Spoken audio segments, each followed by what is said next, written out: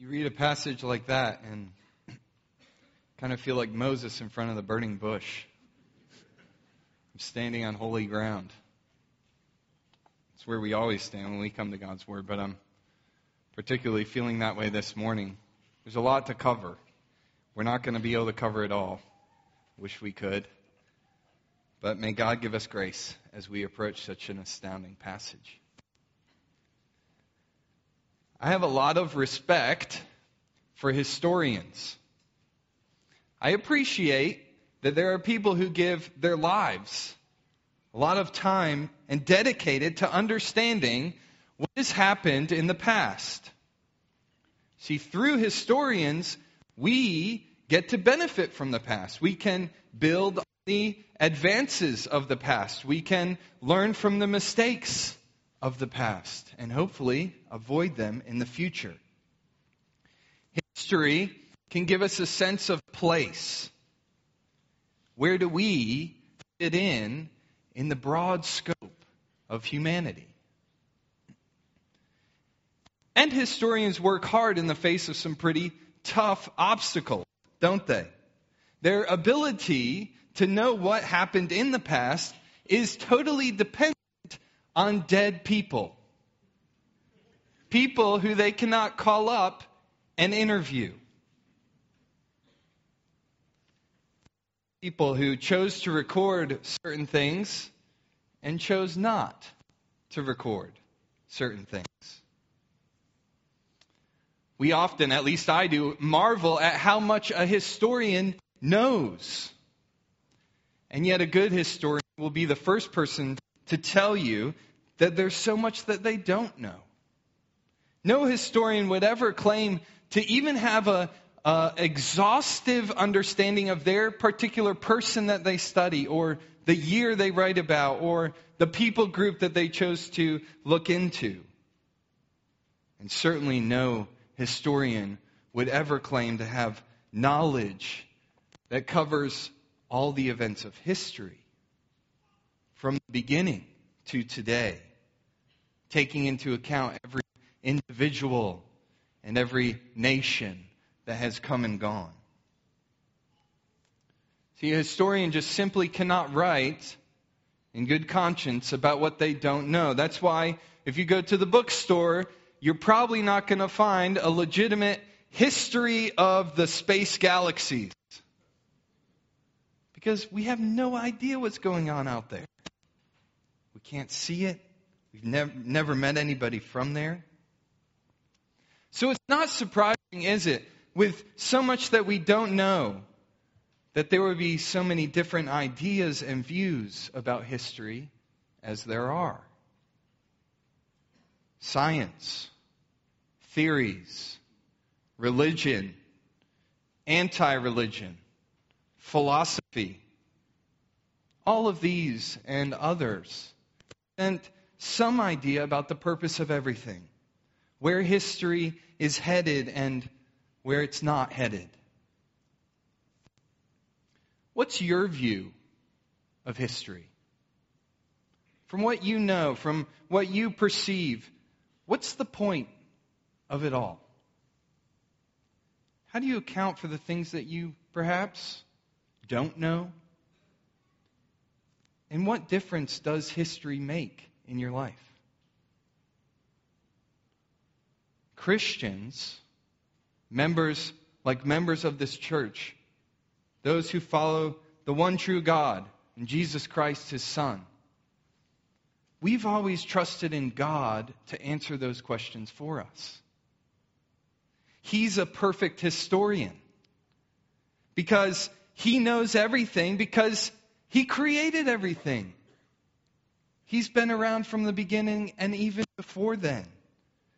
And not only does He know it all, He planned it all. And the important parts, what He knows and what He plans, at least the important things for us to know, He has given to us in the Bible. God has told us His plan, His purpose, and His priorities for us. So this morning, we're going to be asking 3 questions as we look at Ephesians chapter 3. First, what is God's plan? Second, what is His purpose? And third, what are His priorities for us? First, what is God's plan? And we'll look more specifically at verses 1 through 6. Paul, the apostle, is writing a letter to a group in a geographical area called Ephesus, modern-day Turkey. These are believers, those who have trusted in Jesus for salvation. And he's emphasized throughout the letter that God the Father, Christ the Son, and the Holy Spirit have all together, as the Trinity, been on one singular mission: to save people. The Father chooses to show His love. The Son gives His life to buy His people out of slavery to sin. And the Holy Spirit gives the power necessary to make people who are spiritually dead come to life. And all this happens, we understand from Paul's letter, because God chose to give grace. Grace, a free gift that comes completely from Him and not from ourselves. Now, all of this is really good news if you are, in fact, included in the people God chooses.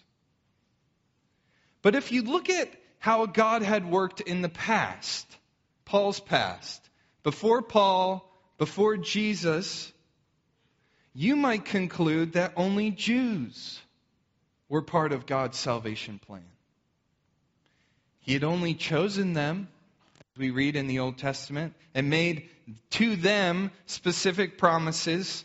Promises only with them, called covenants, and promises that would bless them. Other nations were given the opportunity to be included in these promises, but anybody outside Israel would have to adopt all Jewish customs, all the religious practices, all the beliefs, in order to receive the benefits of God's promises. In other words, they would have to become Jews. See, the Bible divides the world into two groups: Jews and Gentiles, or anybody who's not a Jew. At the time Paul wrote this letter, it's estimated that only 2.5% of the world's population at the time were Jews. 97.5% then were Gentiles. Probably the ratio is even bigger today. And listen to how Paul describes the Gentiles. They are those who are separated from Christ, alienated from the commonwealth of Israel, and strangers to the covenants of promise, having no hope and without God in the world. I wonder, would that be an accurate description of you this morning?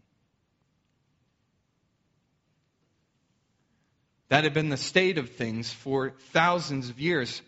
But then something changed. Or better said, something happened. It was not something that anybody really was expecting either.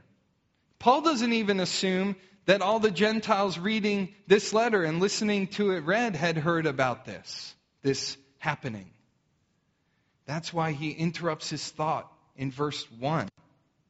You see that? He's going somewhere else in his thought process, probably to the prayer in verse 14. But he stops to explain that God had shown to him the meaning of a great mystery. I like a good mystery.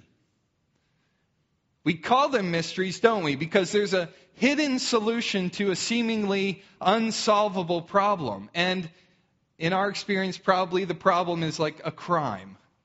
If you watch a mystery show or read a mystery novel, the main character, who is usually a detective or something, has to work with several pieces, these little fragments of evidence.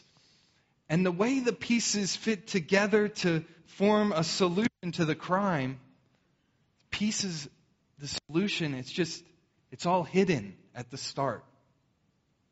So the detective assembles the evidence. He tries to put it together this way, and that doesn't work. He tries to put it together this way, and finally, in the last 5 minutes of the hour-and-a-half mystery show we've been watching, or the last page of the 500-page mystery novel we've been reading, it all comes together.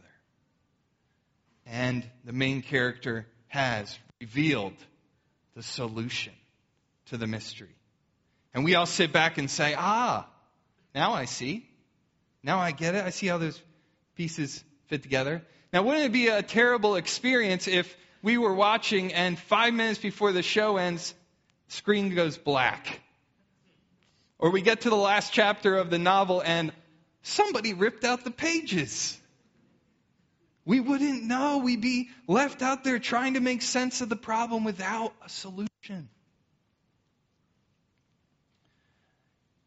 You know, if maybe today is your first time being in a church, and I talk about the Bible and you've never actually seen one or read one, let me tell you this. If you read the Bible, if you picked one up and started on page 1, Genesis 1, and read through that first half, which we call the Old Testament, and you get to that last book, Malachi, you finish reading and you stop, you might feel like a person reading a mystery.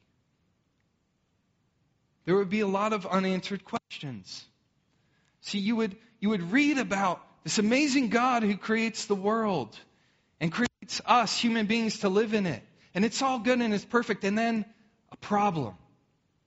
The humans God created rebel against his righteous rule. And death is the curse laid on all of us for that rebellion. But then you just get a hint, only a hint, that a rescuer is going to come and save these people. Then God calls, as you move through the Old Testament, these people, the Jews, to be his people. They're not much to look at. That's what the Bible tells us. They're not great.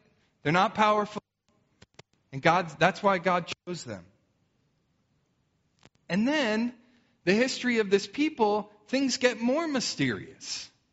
Because they go through this cycle after cycle of disobedience to God who chose them.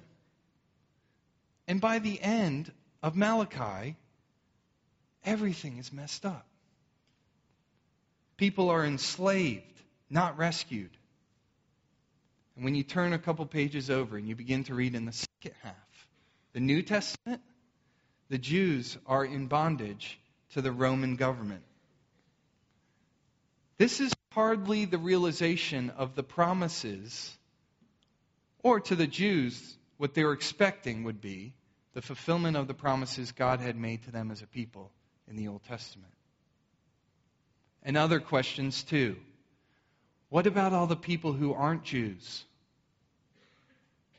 And whatever happened to that promised rescuer?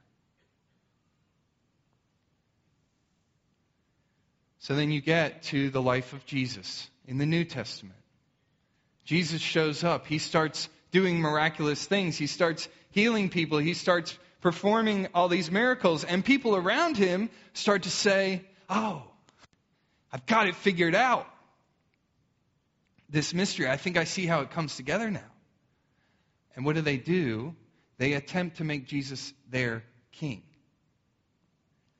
based on their knowledge of the Old Testament. See, they thought that the Messiah that the Old Testament was talking about, the promised one, the anointed one, the ruler, the Savior, it's got to be Jesus.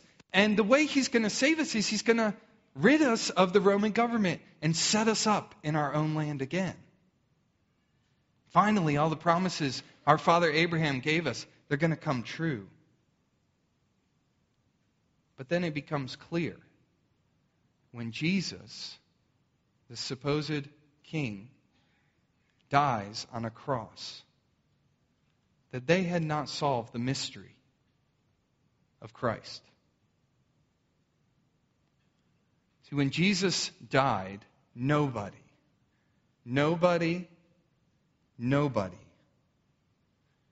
Not even Jesus' disciples, his closest friends on earth, none of them thought there was any possible connection left between Jesus and the Old Testament.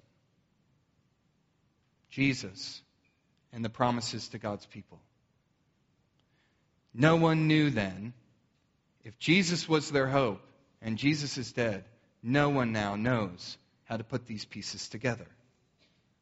Where was the solution for God's promises and the Jewish enslavement?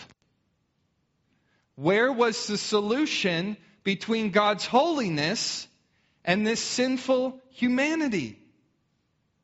Where was the solution between this promised rescuer and this dead Jesus?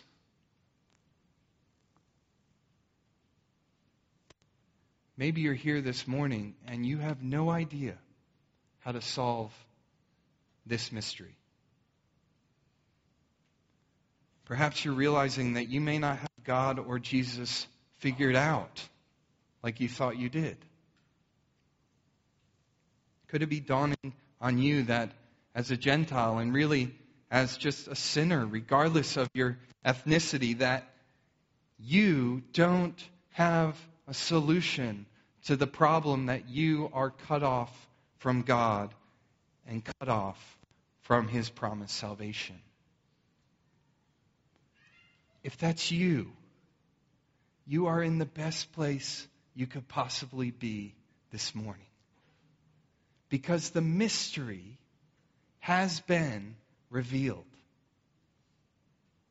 And it's been revealed in Jesus Christ. So think about what promises you're hanging on to.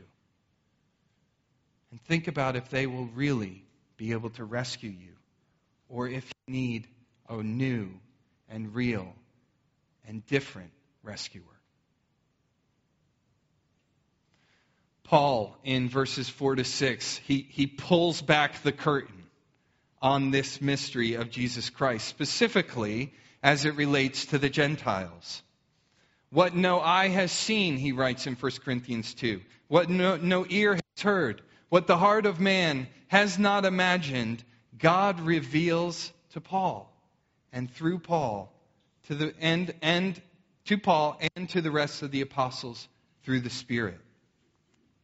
Here's the mystery. Here's the part of the mystery that Paul focuses in on. God's salvation through Jesus Christ would include Gentiles. It would include Gentiles. They would become heirs of those promises. They would be included in the family of God. They would be able to know without a doubt that God's promises to save and to rescue applied to them too. And it's the mystery of Christ, as Paul says, because Christ is the way that God's plan opens up to all nations, all tribes, and all people.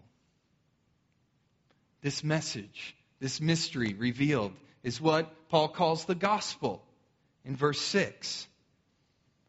See, Jesus came to earth with a plan. He had a plan. Might not look like it from the outside. He didn't have a plan to stage this violent overthrow of the Roman government like people thought. No, he had a plan to die. It was a plan to die so that peace could be made between us and God. That's the key piece of the mystery that no one understood. Christ's death on the cross unlocks the mystery of God's plan. I wish we had time to go back one chapter, because Paul explains in detail how that all works in chapter 2, verse 13 through 22. I'd encourage you sometime this week, go back and see specifically what Paul talks about there. But to summarize, the only way for us to be brought near to God was for our sins, our rebellion, the thing that distances us from a holy God, those things had to be taken care of. That's why Jesus' death on a cross is the key. How does the distance get removed? How do we get brought into the family of God? How can we have boldness to be in the presence of God? We can't with our sin. But when Jesus goes to the cross, he takes on himself the penalty for our sins, the punishment we deserved, laid on him. He dies in our place. He offers himself as a sacrifice for us to pay for the wrath that should have fallen on us because we are rebels against the holy God. When Jesus dies, he's buried. 3 days later, he comes out of the grave and proves that he has authority to grant forgiveness of sin and proves himself the victor over death and of sin. He had to die for us to be brought in. This is the mystery unfolded for Jews and for Gentiles. It's the mystery that becomes good news to you and me. If in response to it we recognize we are sinners, like the Bible describes us. We are rebels. And if we turn from our ways of sin and trust in what Christ has done to pay for that sin on the cross, we put our belief in him, then the mystery revealed is the good news for you and for me today. This may have been a mystery to everyone else, but it was no mystery to God. This was his plan. The Trinity was completely involved, totally devoted to making this plan happen so that we might know God. The Father reveals the plan to Paul. Christ carries out the plan by dying. The Spirit causes us to understand these things so we might believe them. So if you understand these things this morning, if you believe them, it's because God loved you. It's because the Trinity showed you grace and showed mercy to you. So praise, and not pride, praise is the right response to God's revelation to us. God's plan for peace remains a mystery still to much of the world. We say as a world that we want world peace. But in our own little worlds, we see and we seek for division. We go to war as nations and we go to war as neighbors to protect our own self-interest. We hate people who live on the other side of our borders and on the other side of our hall. We value people with high incomes and degrade those who have little. We avoid forgiveness and we linger in grudges and bitterness. This is the way of the whole world. It's the curse of sin. What division is there in your life? Are you creating it? What's your peace plan? And will it achieve peace with God? We couldn't solve this mystery without God revealing to us the solution in Jesus. So this is why we keep going back to God's revelation, the Bible. It's and to the center of that revelation, which is the gospel. The Bible was God's decision, the way he chose to show us what no otherwise. Show us himself and his salvation. And this is why Bible study in our small groups is so important for us. This is why we encourage you to be studying the Bible together one-on-one in our church. This is why we pray for the preaching of the Word of God. Why we pray for the Spirit to open our eyes to it and help us to understand it. Because we're blind otherwise. This is why this church seeks to preach the gospel faithfully every Friday. When we hear the gospel and the Spirit gives understanding, we get to see the solution to history's greatest mystery. How can a sinful people be saved? God's plan was not just to save Jews, but Gentiles, people from every language, nation, tribe, and tongue. And his plan was accomplished through the peacemaking work of Jesus Christ on the cross. Second question. If that's God's plan, what is God's purpose behind his plan? What is God's purpose? And that's we see in verses 7 through 13. The Apostle Paul clearly sees that God had a specific purpose on his own life. Read verses 7 through 9. Of this gospel I was made a minister according to the gift of God's grace, which was given me by the working of his power. To me, though I am the very least of all the saints, this grace was given to preach to the Gentiles the unsearchable riches of Christ, and to bring to light for everyone what is the plan of the mystery, hidden for ages in God, who created all things. One part of God's purpose was that people would hear the gospel and be saved. And God made that purpose happen through a specific process. Did you see that in the passage? The process of salvation has always followed this specific pattern. God shows us grace. He delivers the gospel to us through a messenger, and his Spirit gives us power to believe the message. So when Paul preached the revelation that he received, he didn't then worry about what then would happen. He knew God would do the rest. He knew that God chooses to use preachers in the revealing of his mystery. But when he says, I'm the least of all the saints, it's clear that he understands that God doesn't depend on him to make his revelation known to the world.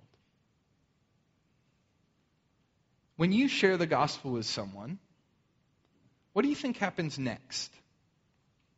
You've told them about Jesus. If the person rejects the gospel, do you think it's because you failed to present it in just the right way? If the person hears and believes, do you conclude that you are the master of evangelism?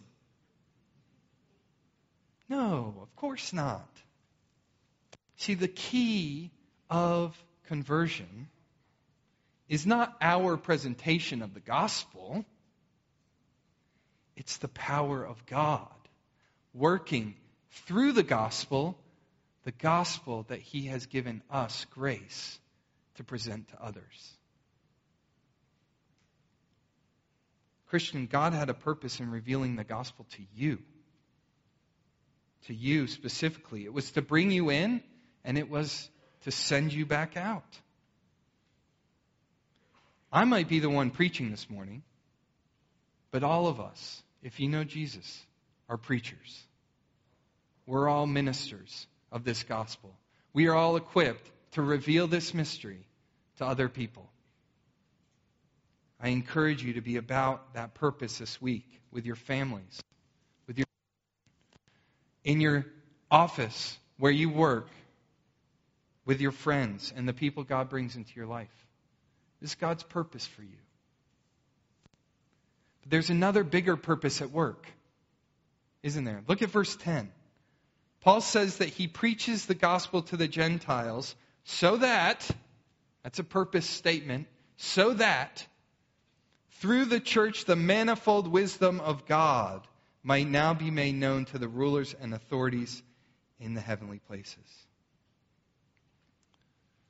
See, when the gospel is preached, those who believe are brought together as one body, which we call the church. And when this happens, this gathering of the church together around the gospel, God accomplishes a bigger purpose. He puts his wisdom on display for the universe. You see that? The manifold wisdom of God on display to people in the heavens. John Stott writes about this. He says, as the gospel spreads throughout the world, the new church develops. It's as if a great drama is being enacted. History is the theater. The world is the stage. And church members in every land are the actors. God himself has written the plan, and he directs and produces it. Act by act, scene by scene, the story continues to unfold. It's an amazing drama God is doing through us. But you see, too, that God's salvation, if this is true, God's salvation is not primarily about us then, is it?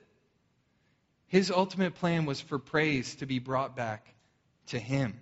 This is why God does what he does. It's always been his motive.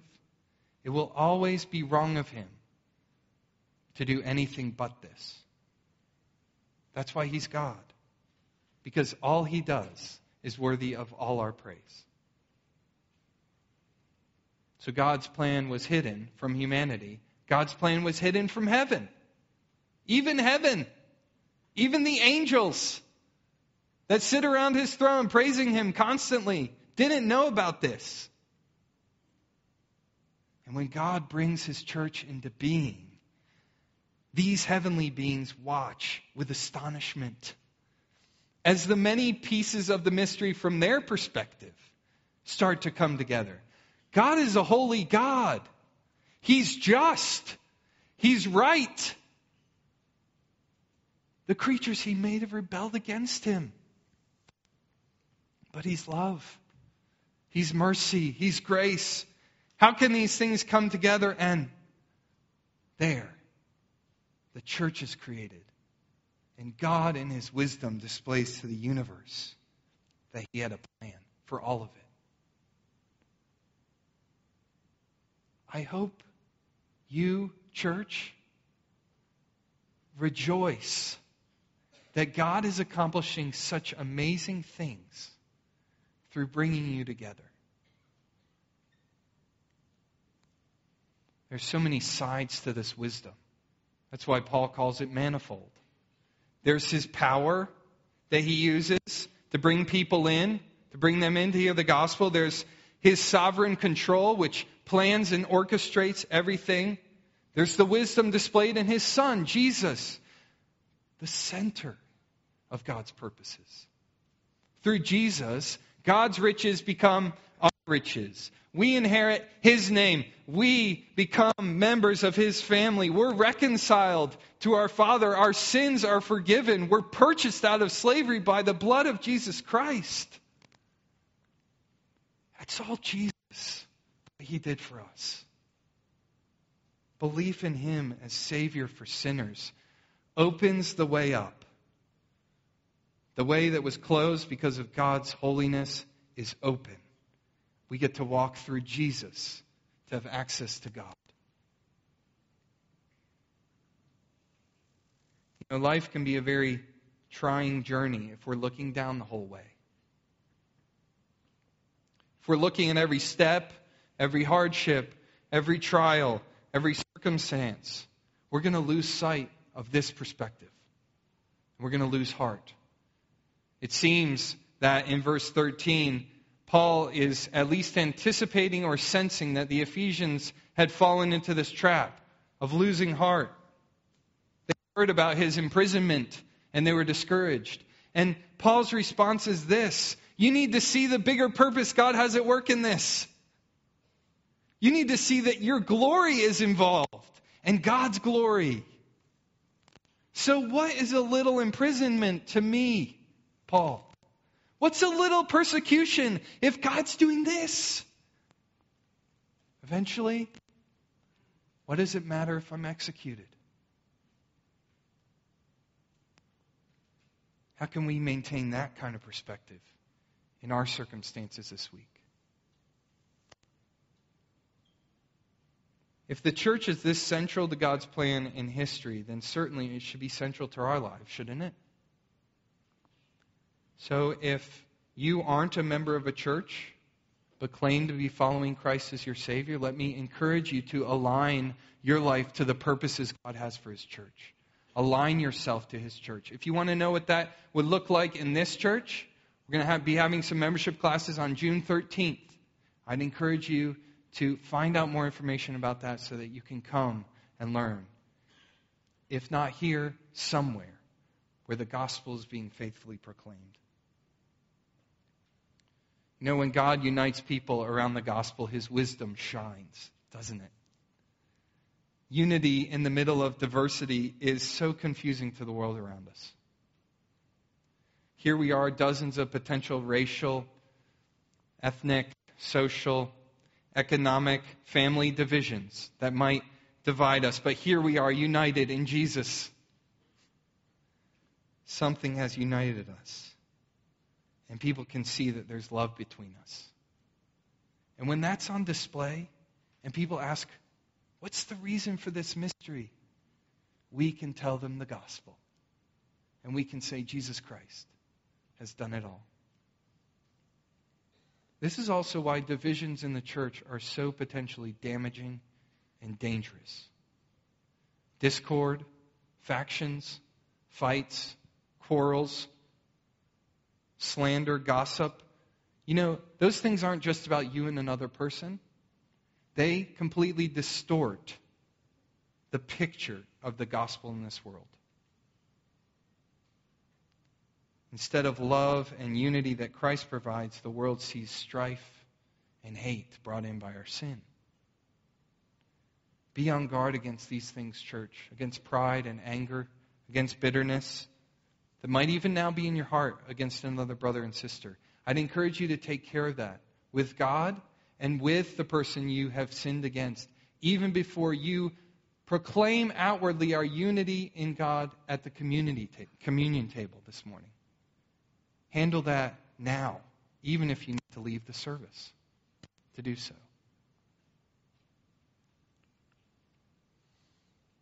God's forgiveness has put our warfare at rest with Him and our warfare with one another. Instead, He provides grace, love, forgiveness, patience, self-sacrifice. And all these things, as we live them out with one another, display the wisdom of God in the world around us. Our third question, finally. What then are God's priorities for us, His church? What are God's priorities for us, His church? By verse 14, Paul has been unfolding and unpacking, as we've seen, God's salvation plan for the last really 3 chapters of the whole book. And so, by this point in his letter, you see, he just has to respond. He has to respond, and he responds in prayer. For this reason, he says, I bow my knees before the Father. He prays. And it's not his first prayer. In chapter 1, 15 through 23, he asks that God give the believers insight and wisdom to see the hope God holds out for His people and the power God works in them through the Spirit. The same power that raised Jesus from the dead, consequently. Now, in chapter 3, verse 14, coupled with what he prayed for in chapter 1, he asks that God would take what He's revealed and put it to work in their life. Not just that they would understand God's power with their mind, but that they would be strengthened with it. Not just that they would know the hope, but that they would have faith and believe it. I have to confess to you that this prayer is just so huge. It's so full of meaning and significance. I wish that we could take a week on every single phrase and just dive deep into this. It would be so good for us. I feel like as we're about to go through this prayer that it's going to be like flying in a helicopter over the ocean when you can see clearly everything that's in there that you want to take a closer look and you just can't dive into it. So I acknowledge that. And I feel that tension. But let's look at it with what time we have. The prayer moves to a goal. It's like a staircase with a higher and higher aspiration for the people of God at every step. So, Paul begins by praying. The Spirit gives strength to the believers. Give them strength and power in their hearts. Step 1. Moves up. May this power enable their faith to remain steadfast. And may it be the thing that causes and helps and encourages and enables the power of Christ to continue His transforming work in their lives and in their hearts. As Christ's work is, in fact, a work of love in our hearts, and when He takes up residence in our hearts, He then sets us firm in the middle of His love, like a tree rooted in the soil of His love, like a building built on the foundation of Christ's love. And once the believers then are set in the middle of Christ's love, Paul prays for more strength. Prays for more strength from the Spirit that will enable them to understand, to comprehend just how much Christ's love has accomplished. What's the length of it? What's the height of it? What's the depth of it? And at this point, we have to dive. The depth, the length, the breadth, the height of God's love. Broad enough to encompass all mankind. Long enough to last for eternity. Deep enough to reach the most degraded sinner. And high enough to exalt that sinner to the heavens. Oh, the deep, deep, deep love of Jesus, far surpassing all the rest. 'Tis an ocean full of blessing in the middle of every test. This was the scripture that changed my life. I wonder if you know the experience to be left to shoulder the weight of your sin. To be left helpless and crushed and suffocating under the guilt of your sin. Do you feel that pressure on you? Do you see how high and how broad and how long and how heavy is the weight of your sin this morning? Christ's love is deeper, is broader, is longer, is higher than any of that. His grace is sufficient to remove it. I encourage you, let Him lift the burden off you this morning. Trust in Him to take care of what you cannot. Then Paul asks that they be given even more strength. He keeps moving up the staircase. More strength. That through the Spirit's power they might know what otherwise can't be known. A deep spiritual understanding of the love of Jesus in their hearts, working out in their lives, in their minds, and with other people. And once all these steps are climbed, and all this is accomplished, Paul's ultimate prayer for them will be realized, that they will be filled up with the fullness of God. Ephesians 1:22 and 23 explains what Paul means by this phrase, the fullness of God.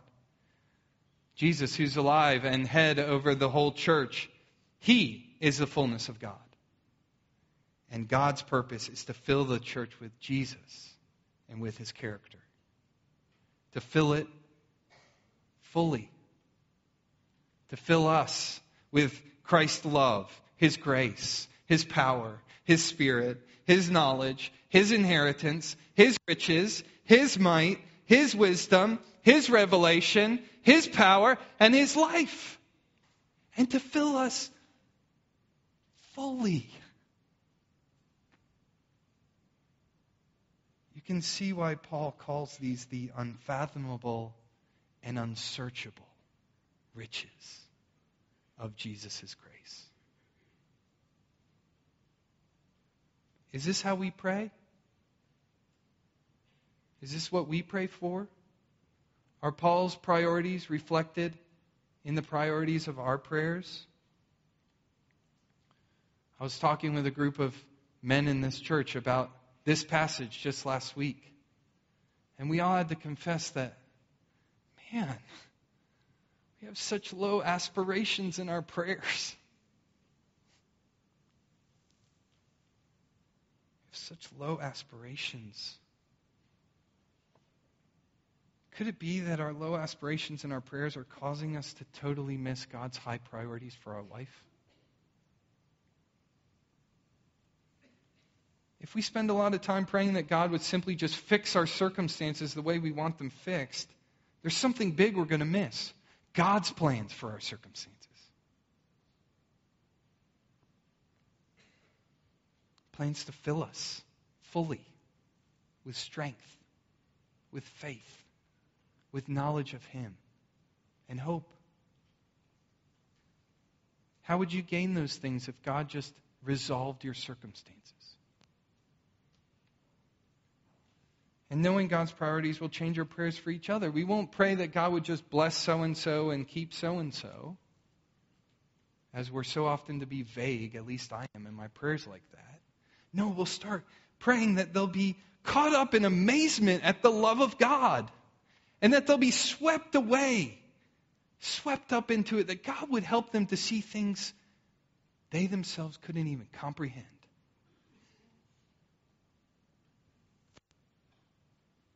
So let's change our prayers to fit these priorities. Let's use Scripture to guide us in that. Let's use this passage this week to shape our prayers for one another and for this church. You know, I think sometimes it's just tempting to look at Paul and say, Paul, be realistic. I'm a weak person. It's hard enough for me to think about the love of Christ right now, let alone in my week. And I get weak in my faith. And I don't feel this power. It's tempting to write this off as just sort of a flowery show of Paul's literary skill and nothing else. But before you do, notice, Paul agrees with you. Paul agrees with you. He doesn't expect you to fulfill this prayer on your own. That's why he directs you to the one who will and can. That's why we don't pray to ourselves, because we can't do anything to answer our prayers. But God can, and He does. The Father has promised to commit all His resources to providing us with the riches of His glory. The Spirit whose power brings the dead to life has power ready and already at work in our heart. The Son, Jesus Christ, who loves with a love beyond what we can comprehend, is using that love right now to make you and me more like Him. That is the God we pray to with hope and trust and confidence. Let us have greater, more ambitious, more theological prayers. Look at all this that God is going to do to answer them. Take hope. Take courage. The God who answers prayer is unlimited. It's not as if He can only do what we think He can do. And isn't the gospel of Jesus Christ all the proof we need of that?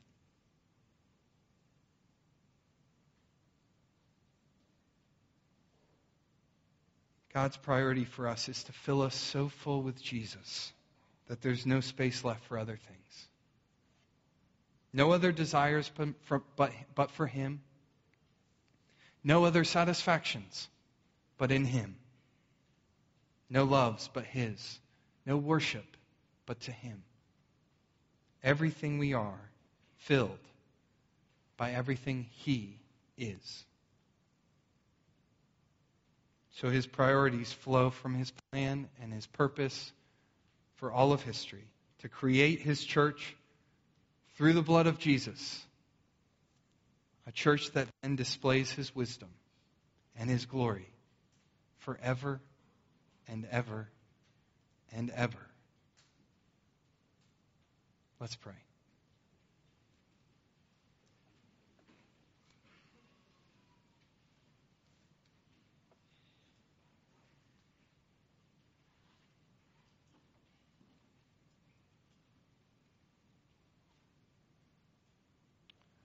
Lord, the mystery of the cross we could not have comprehended. If not for your grace to reveal to us Jesus Christ and the gospel, we would still be wondering over what happened at Calvary. We would still be wondering over the promises that didn't seem to be met in the Old Testament. But we praise you that you have revealed yourself. You've made yourself known. You've shown us your plan. And you've included your church, us, in your purpose to magnify and glorify yourself everywhere, in every nation, and in every time and land, and for all eternity. Lord, shape our priorities around your priorities for us.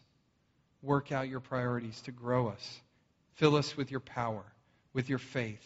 Transform us by your work in our hearts. Root us in your love.